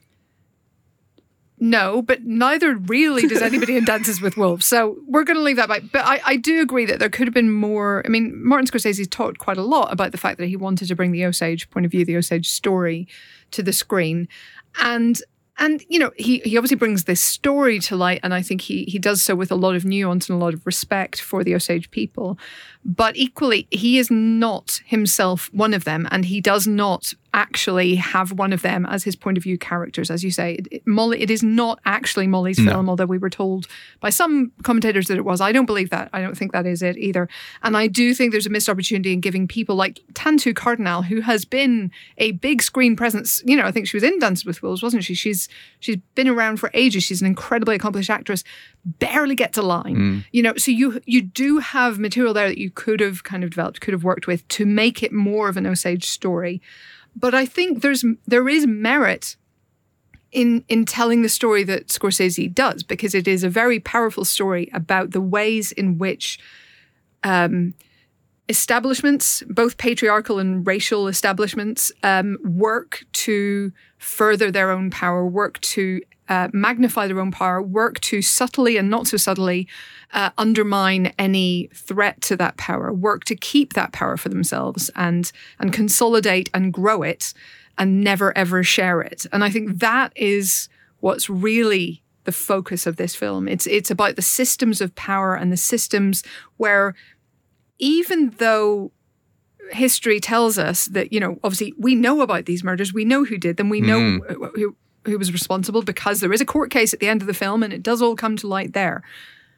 We know that, but what the film makes clear is that is just the tip of the iceberg and that there is so much more going on around that. And I think that is probably where the runtime comes from, is to give himself the kind of texture and the kind of scope to bring that stuff out to the surface. So, look, we gave this 5 stars. It is an astonishing film. And certainly in my screen, which was packed, you could have heard a pin drop during the last hour of this film. Is it because everyone was asleep? It was not because everyone else was asleep. There was not a single snore.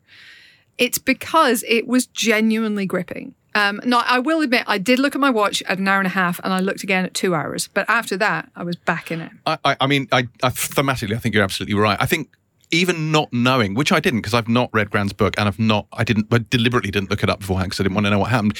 It's very obvious very early on exactly what's going on. Yeah. And it's also obvious where it's going to end as well. It's not a mystery. Like, No. that's an because I think there's a version of this film, and almost the version that the book tells is a bit of a mystery. Who done it, essentially, is the question of the books. And that's not at all what Scorsese's done. So he has turned Tom White, who's the kind of agent for the nascent FBI who comes in Jesse to look Plemons. at these murders, who's played by Jesse Plemons.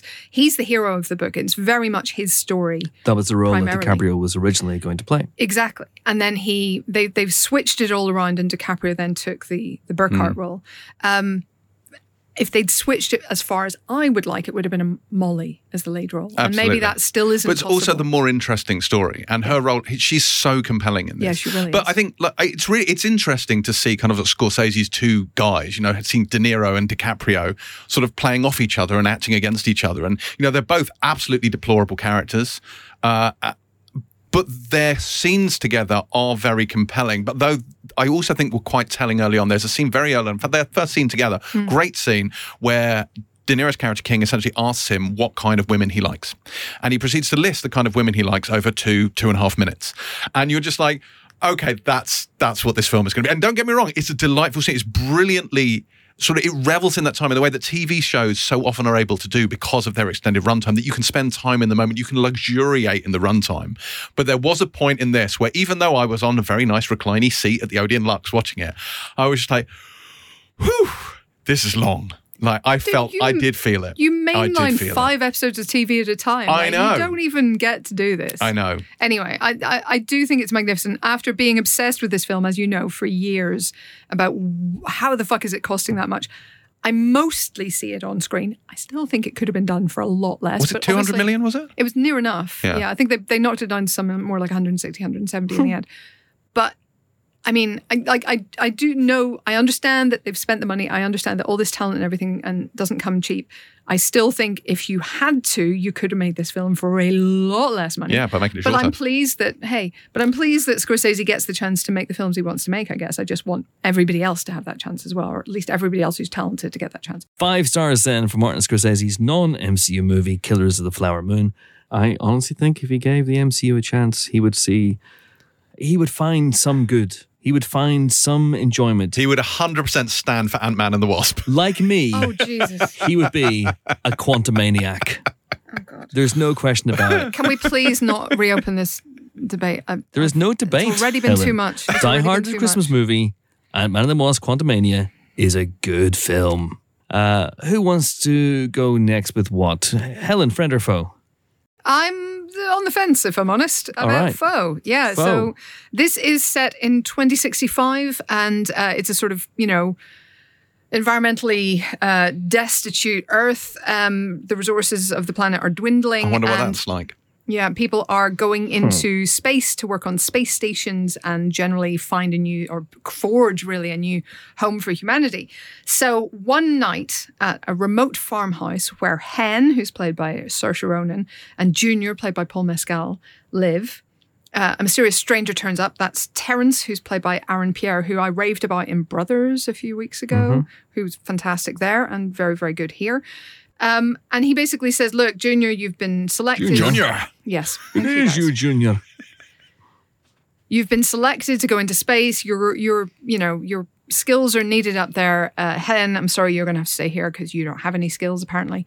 So, but don't worry. We're going to give you a robot double, essentially, of Junior to keep Junior? Sorry. To look after you during his absence of 2 years. So that's kind of the setup of the film. And so then it's a bit like, oh God, how do I feel about that? Do I want a robot double of my husband? What's that going to be like? Oh. I was Monty's robot double. And both of them going a bit kind of crazy at the prospect of this weird new life, really. And lots of odd things happening as well.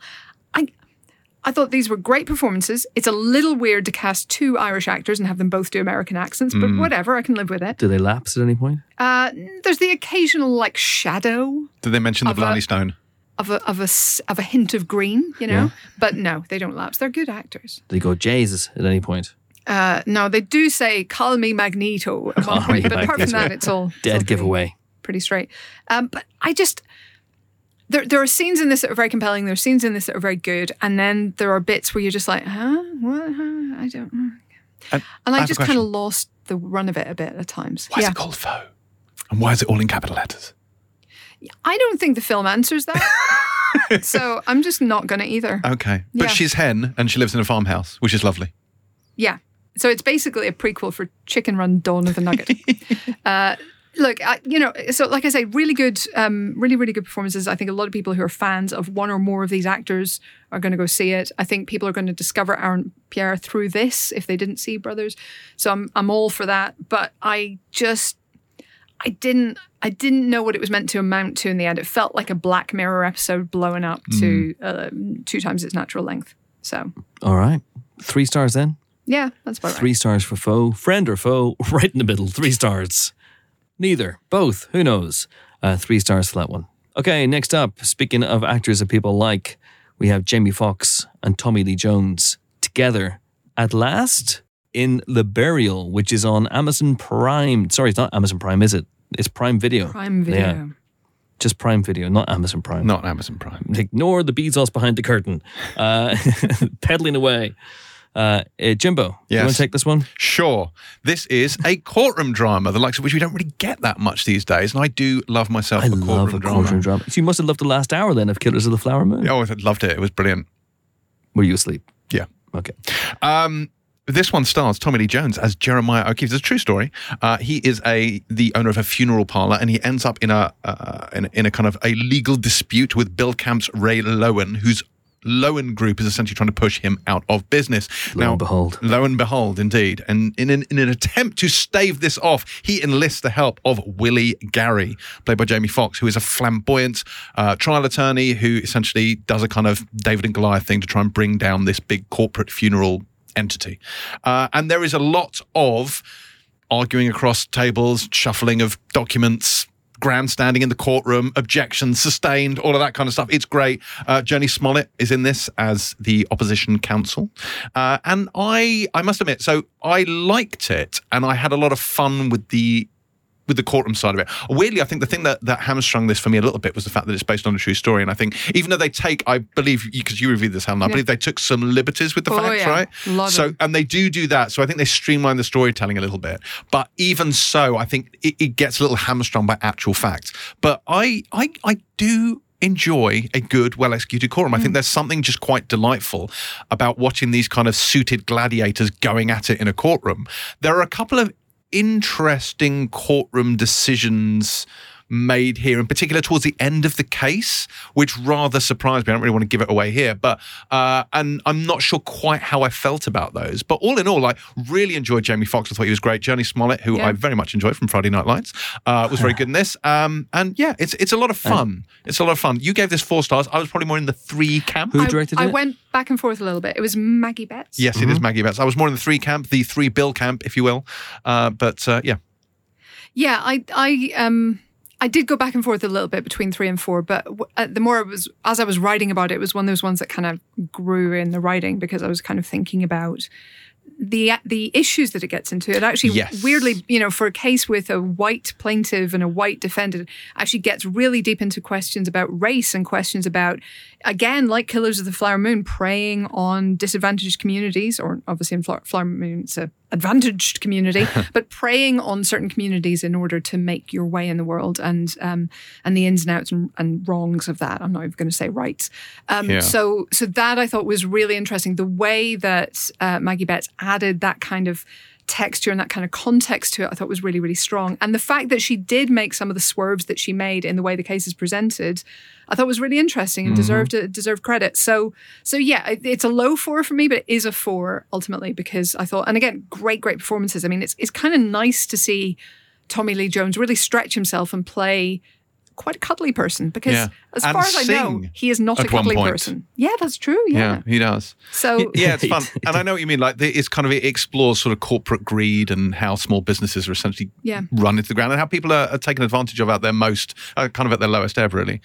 So you get to see a lot of this stuff, like whether it be in terms of courtroom procedurals on TV, every episode of The Good Wife, is great stuff. But as you pointed out in the review, it's been a long time since we've had a good Grisham thriller on screen, right? Yeah. And this feels the closest. It's not quite as out there and fantastical as the Grisham stuff. No, it's much more, obviously more grounded in reality. Yeah. But in the sense of having like this great cast of character actors and a lot of people arguing in rooms, and chances to kind of sit down and kind of debate the philosophy of what you're doing, which there's a great scene, I think, between Fox and Smollett where they kind of do that and get into that a little bit. I really enjoyed that kind of stuff. I really enjoyed the fact that she didn't just take the sort of obvious approach to this case. I will forgive the departures from actual fact as a result. I miss things like, the Pelican Brief, Rainmaker, The Chamber, all of that stuff. Well, I read this week, I don't know whether you've read this actually, Helen, but Grisham has written a sequel to The Firm. Yes, I saw it got a bad review somewhere, but I'm hoping that I'm sure it will get many bad reviews, as most Grisham books do, but it intrigued me, and I wondered if, because it's been a while, hasn't it? Like the Grisham cinematic tap has been shut off of late. Yeah, it has. And I wonder if this is maybe a way of trying to get I'm not accusing him of being cynical in any way, shape or form. The man is rich and a god, he doesn't have to work a day in his life if he doesn't want to. But perhaps this is a way of getting a movie back on the big screen.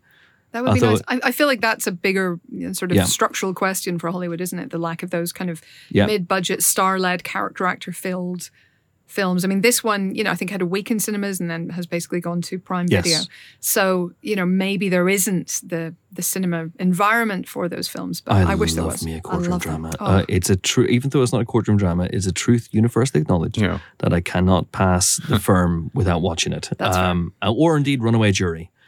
Which remember we were talking a couple of weeks ago about our sort of pleasure movies. Yeah, Runaway Jury is one I completely forgot to mention. I watch that film once a year. It's tremendous. It's a lot of fun. But yes, this I liked it a lot. I watched it on the plane on the way back from New York. I was in New York at the weekend. As the director intended, and I had a good time with it.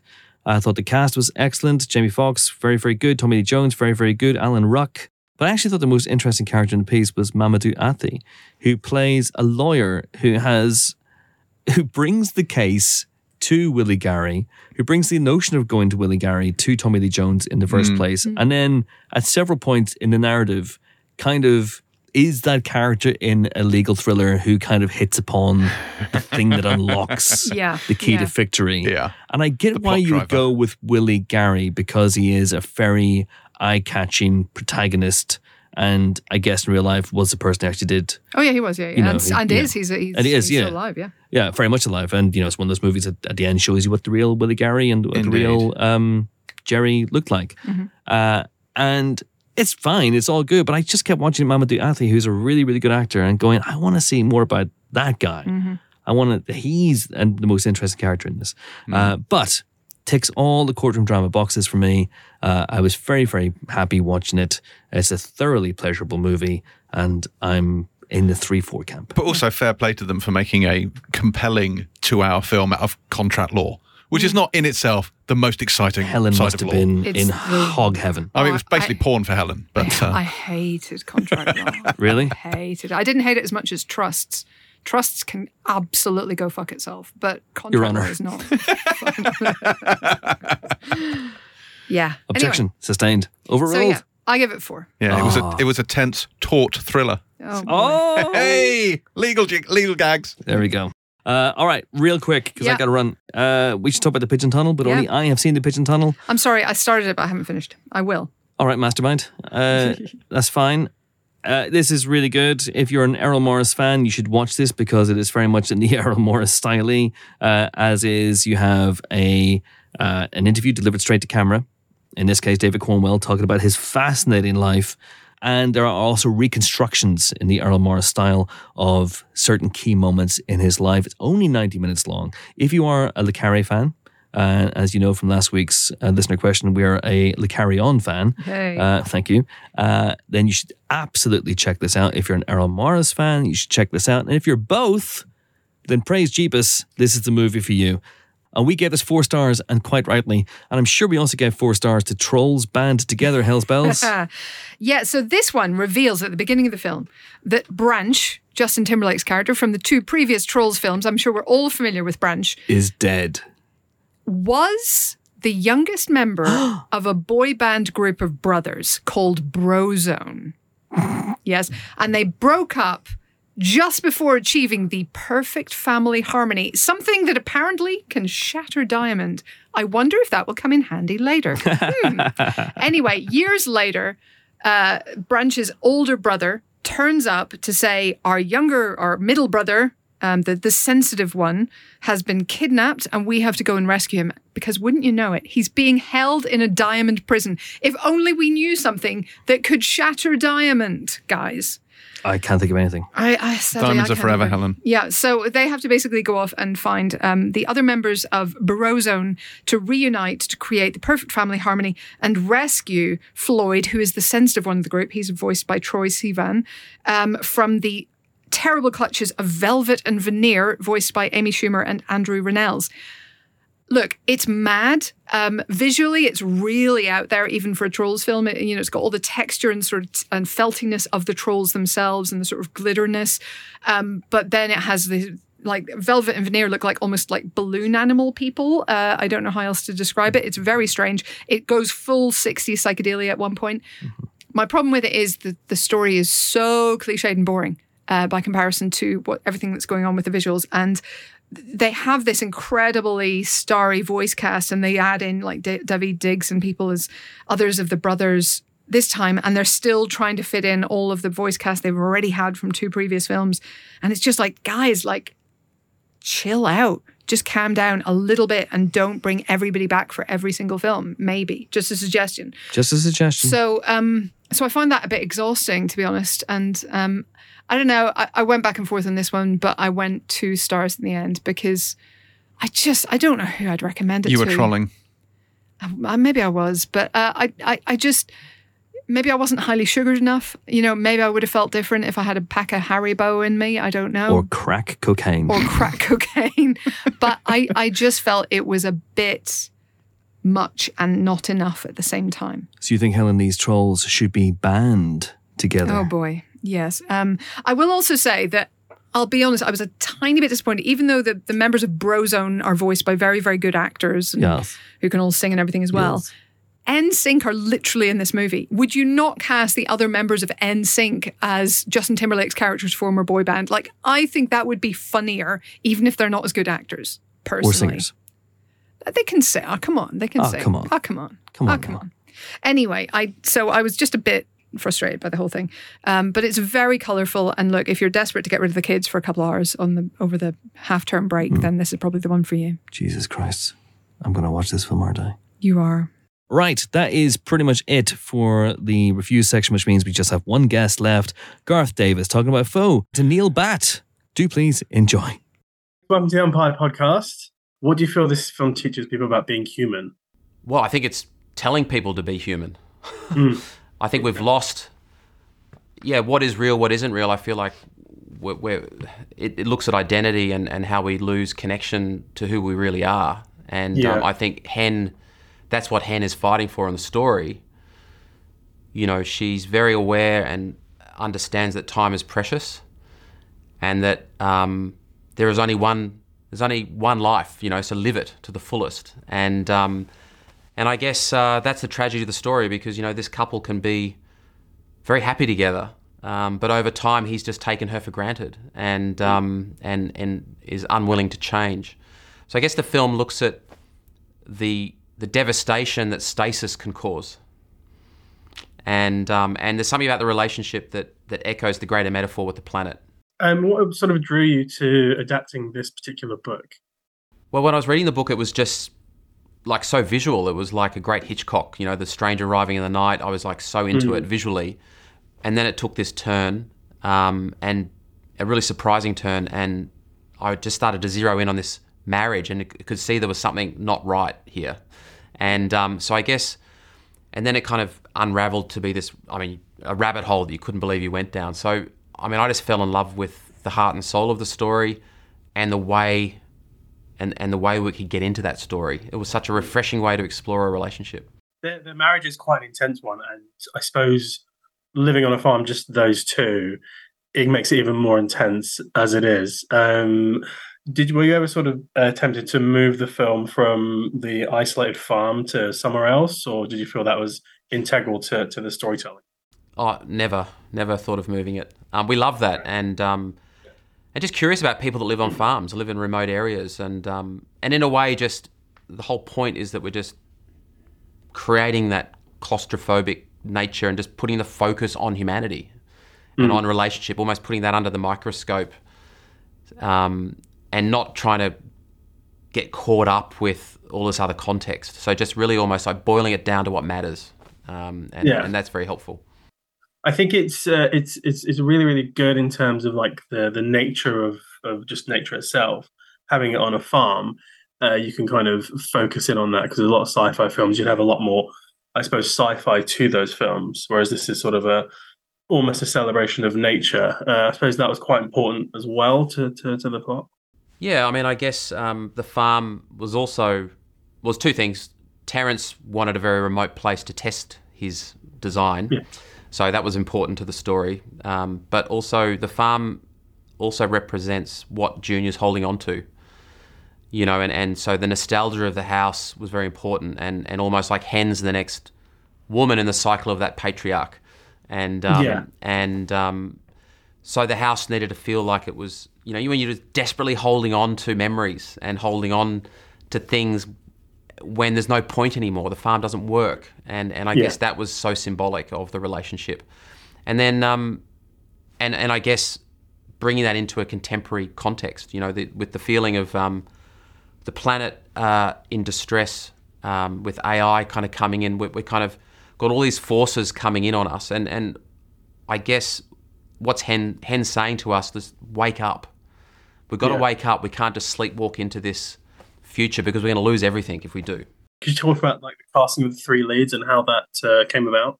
The whole time we're writing, the whole time we were kind of in early development, I just had Hen. I could just feel Hen the whole time, you know, and I was definitely feeling somebody that had, you know, under all of her under all of the challenge that she has, there's a very curious human being there, someone that has this that emanates this gorgeous spirit and this light, who has a empathic nature, connection to nature. So I definitely saw this bright light kind of coming through, and really wanted to find that in an actress that could play her.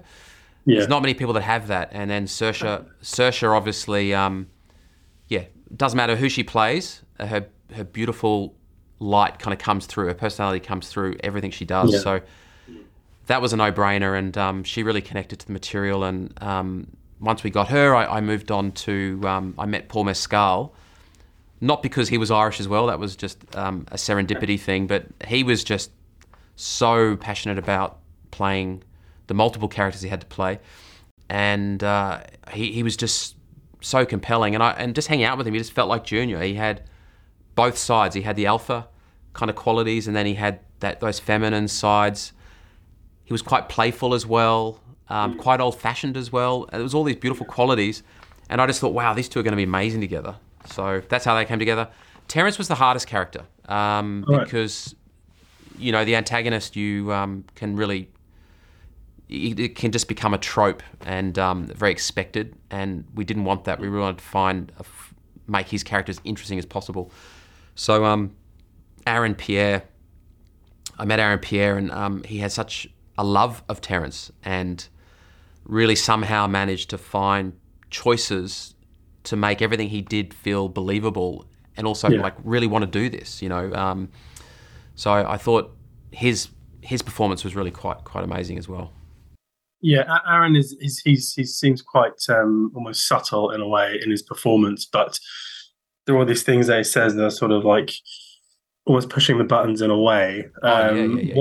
Was there like a difference in how you directed all three actors, or was there? Yeah, they all had very different tasks. So I guess there's a lot of secret rivers that run in the scenes. You know, the movie you think you're watching, and there's actually what's really happening. So all the secret rivers had to be rehearsed and understood so they could flow. People that didn't know anything, we just kept them in denial. But I guess the finding the music of those performances, like how much do you reveal, how little do you reveal, that was really fun in the rehearsals. Just to feel that, just dip the toes in and get the feeling of that was really important. And as you say, Terence's he feels threatening, but then he's so charming, and you're just constantly disorientated by him, and never feeling safe, never feeling on safe ground. And I think that's what was really exciting about his take. I mean, ultimately, it's about two people and their marriage. How did you make sure you were focusing on those two, whilst making sure you were including the sci-fi element, and make sure sort of the main part of the film was the two leads? If you actually look at all the scenes, nearly every scene is about their relationship. Every single scene. So even when you're in Junior's point of view, he may be getting interrogated by Terence, and it's always about Hen and their relationship. Or so in a way, it's just this.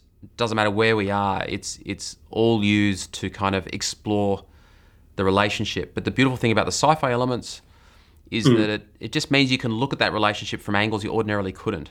And that's what I loved about the book, was that this is such a refreshing way to explore a marriage story. And so I guess all those devices up against the human story kind of trigger something within you. And the artificial intelligence aspect, like for instance, this idea of sentience, and when you do create something that's sentient, in fact, there's a similarity to like when we were born, how there's this wonder for everything that exists around you when you're a child. Like everything is fresh and alive, and you see the beauty in everything, as does artificial intelligence. But then over time, we don't see things anymore. We lose the wonder and we lose the curiosity. So there's some great mirrors of the relationship against the way that we stop seeing the world in a curious way. Yeah. You talked about AI just then, and obviously that's become a lot more prominent the last few years. Is that something that drew you to this story, or is that just a happy coincidence? Well, not really happy coincidence, but coincidence? No. I mean, I think when Ian wrote the book, it was a long time ago, so AI wasn't even in the news, and it wasn't until we were editing that all this AI stuff started coming up. So we just kind of almost slid into the zeitgeist. It wasn't something that was premeditated.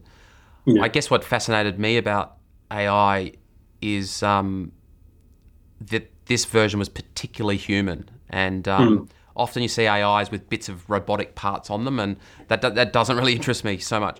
Where this was really going beyond that, and really looking at how technology comes into our lives, and our responsibility around bringing sentient beings, creating something that's sentient is a minefield. For the most part, it's sort of shot in one location. It's like the house. What are the challenges of shooting sort of one location as opposed to multiple locations? What sort of came up when you were filming primarily in the house? I guess I was excited about working in one space. I know that sounds strange. I didn't underestimate it. I knew that we had to get the floor plan just right, all the spaces just right. We even mapped out some early floor plans, and I would literally go through the whole movie just in my mind, just go to scene one and I'd just stand there and imagine it, literally just to make sure that the set was not going to, the set was going to bring to life all of those scenes. So that was super important. Building it on location was also important because it just meant you had this direct relationship to the outside. It just felt very grounded and believable. And also, even though you're in a room with the sound design, you feel the fields out the window. You feel the space around you. You feel that isolation. So, I don't know. Even though it's small, it feels big. Are you quite a big sci-fi fan? Yes, I mean, I grew up. Yeah, I think the first sci-fi I ever saw was Alien when I was a really young kid. I probably shouldn't have seen it at that age. My dad just bought I think it was a Betacam machine. It just came out, and the machine came with Alien. And I put that on, and that changed my life. So I grew up with all the good stuff. So I guess, there's definitely references, I guess, tonally to the 70s and 80s in this, I guess. Just that kind of character-driven, grounded, in-camera kind of sci-fi. You can definitely see references of previous sci-fi films in this, like certainly Blade Runner being one of the... Oh, it's masterpiece, the biggest one, I mean, just one of the greatest films of all time. And in terms of your sort of what you've worked on, so you've worked on this, Lion, Mary Magdalene, what sort of draws you to sort of, I suppose, the kind of hard-hitting films in different ways? What makes you go for these sorts of plots and stories? I guess all of them are about love.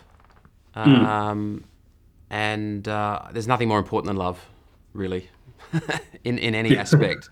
I mean, love is consciousness, love is the universe, love has no boundaries. So I guess I'm fascinated by that. And just, I guess, the challenges in being human. Each of those stories have love in them, but look at what it is to be human and how to kind of stay truthful to who you are under all of these extraordinary circumstances. Would you ever accept a robot replacement for yourself? No. No. Under no circumstance. I don't think so. No. That would be weird. Yeah. I think he'd be worried about what he's doing the whole time. Well, a lot of people joke. They go, "I'd love to have a fake husband or a fake wife," which is fine, but no one actually thinks about what it would be like for that thing, And everyone's just thinking about themselves and how they can use artificial intelligence. But when are we going to start thinking about how it feels? Yeah, that's the ethical line that we're kind of starting to enter as a society. There you go. That was Neel Bhatt talking to Garth Davis, director of Foe. Anyway, that is definitely it for this week's Empire Podcast. Join us next week for more film-related fun. Well, we'll be joined by, again, a whole bunch of people because I've overbooked. But I know for sure that one of those people is Eddie Izzard, star of Dr. Jekyll, the return of Hammer to the big screen after an absence of a few years. And there'll be other people as well. All right, I'm going to a seminar talking about podcasts, and I need to be there at 3:20. It is currently 3:05, and it takes half an hour to get there. What do you think my chances are? Super great. Super great. It is goodbye to my two colleagues of such lethal cunning. Helen O'Hara, goodbye. Bye. I'm trying to be quick. James Dyer, bye. And it's goodbye from me. I'm off to come up with a funny thing. I'll probably dub something in later on. And then put some laughter in from us. Put some ha ha ha ha. Everyone laughs. We're all friends. That was a funny joke. We hang out together. We're such good friends in real life. Thanks for listening. I just want to nip any rumors in the bud. What the hell? Did you see that thing on the subreddit about you guys? Like, what if you came together as a couple? What would your babies be called? No, I do remember I want to nip yes. any of those. We're all friends in real life, but we don't. Not that good friends. We're not that good friends. No. We're not genital friends. We're not. No. Oh. We're general friends, not genital friends. I feel like I know now why you're single. It's like it's using the phrase genital friends. Maybe you and me can be together till the very end. Would you like to be alone with me as my one and only genital friend. Genital friend. Genital. I've got to go. Bye.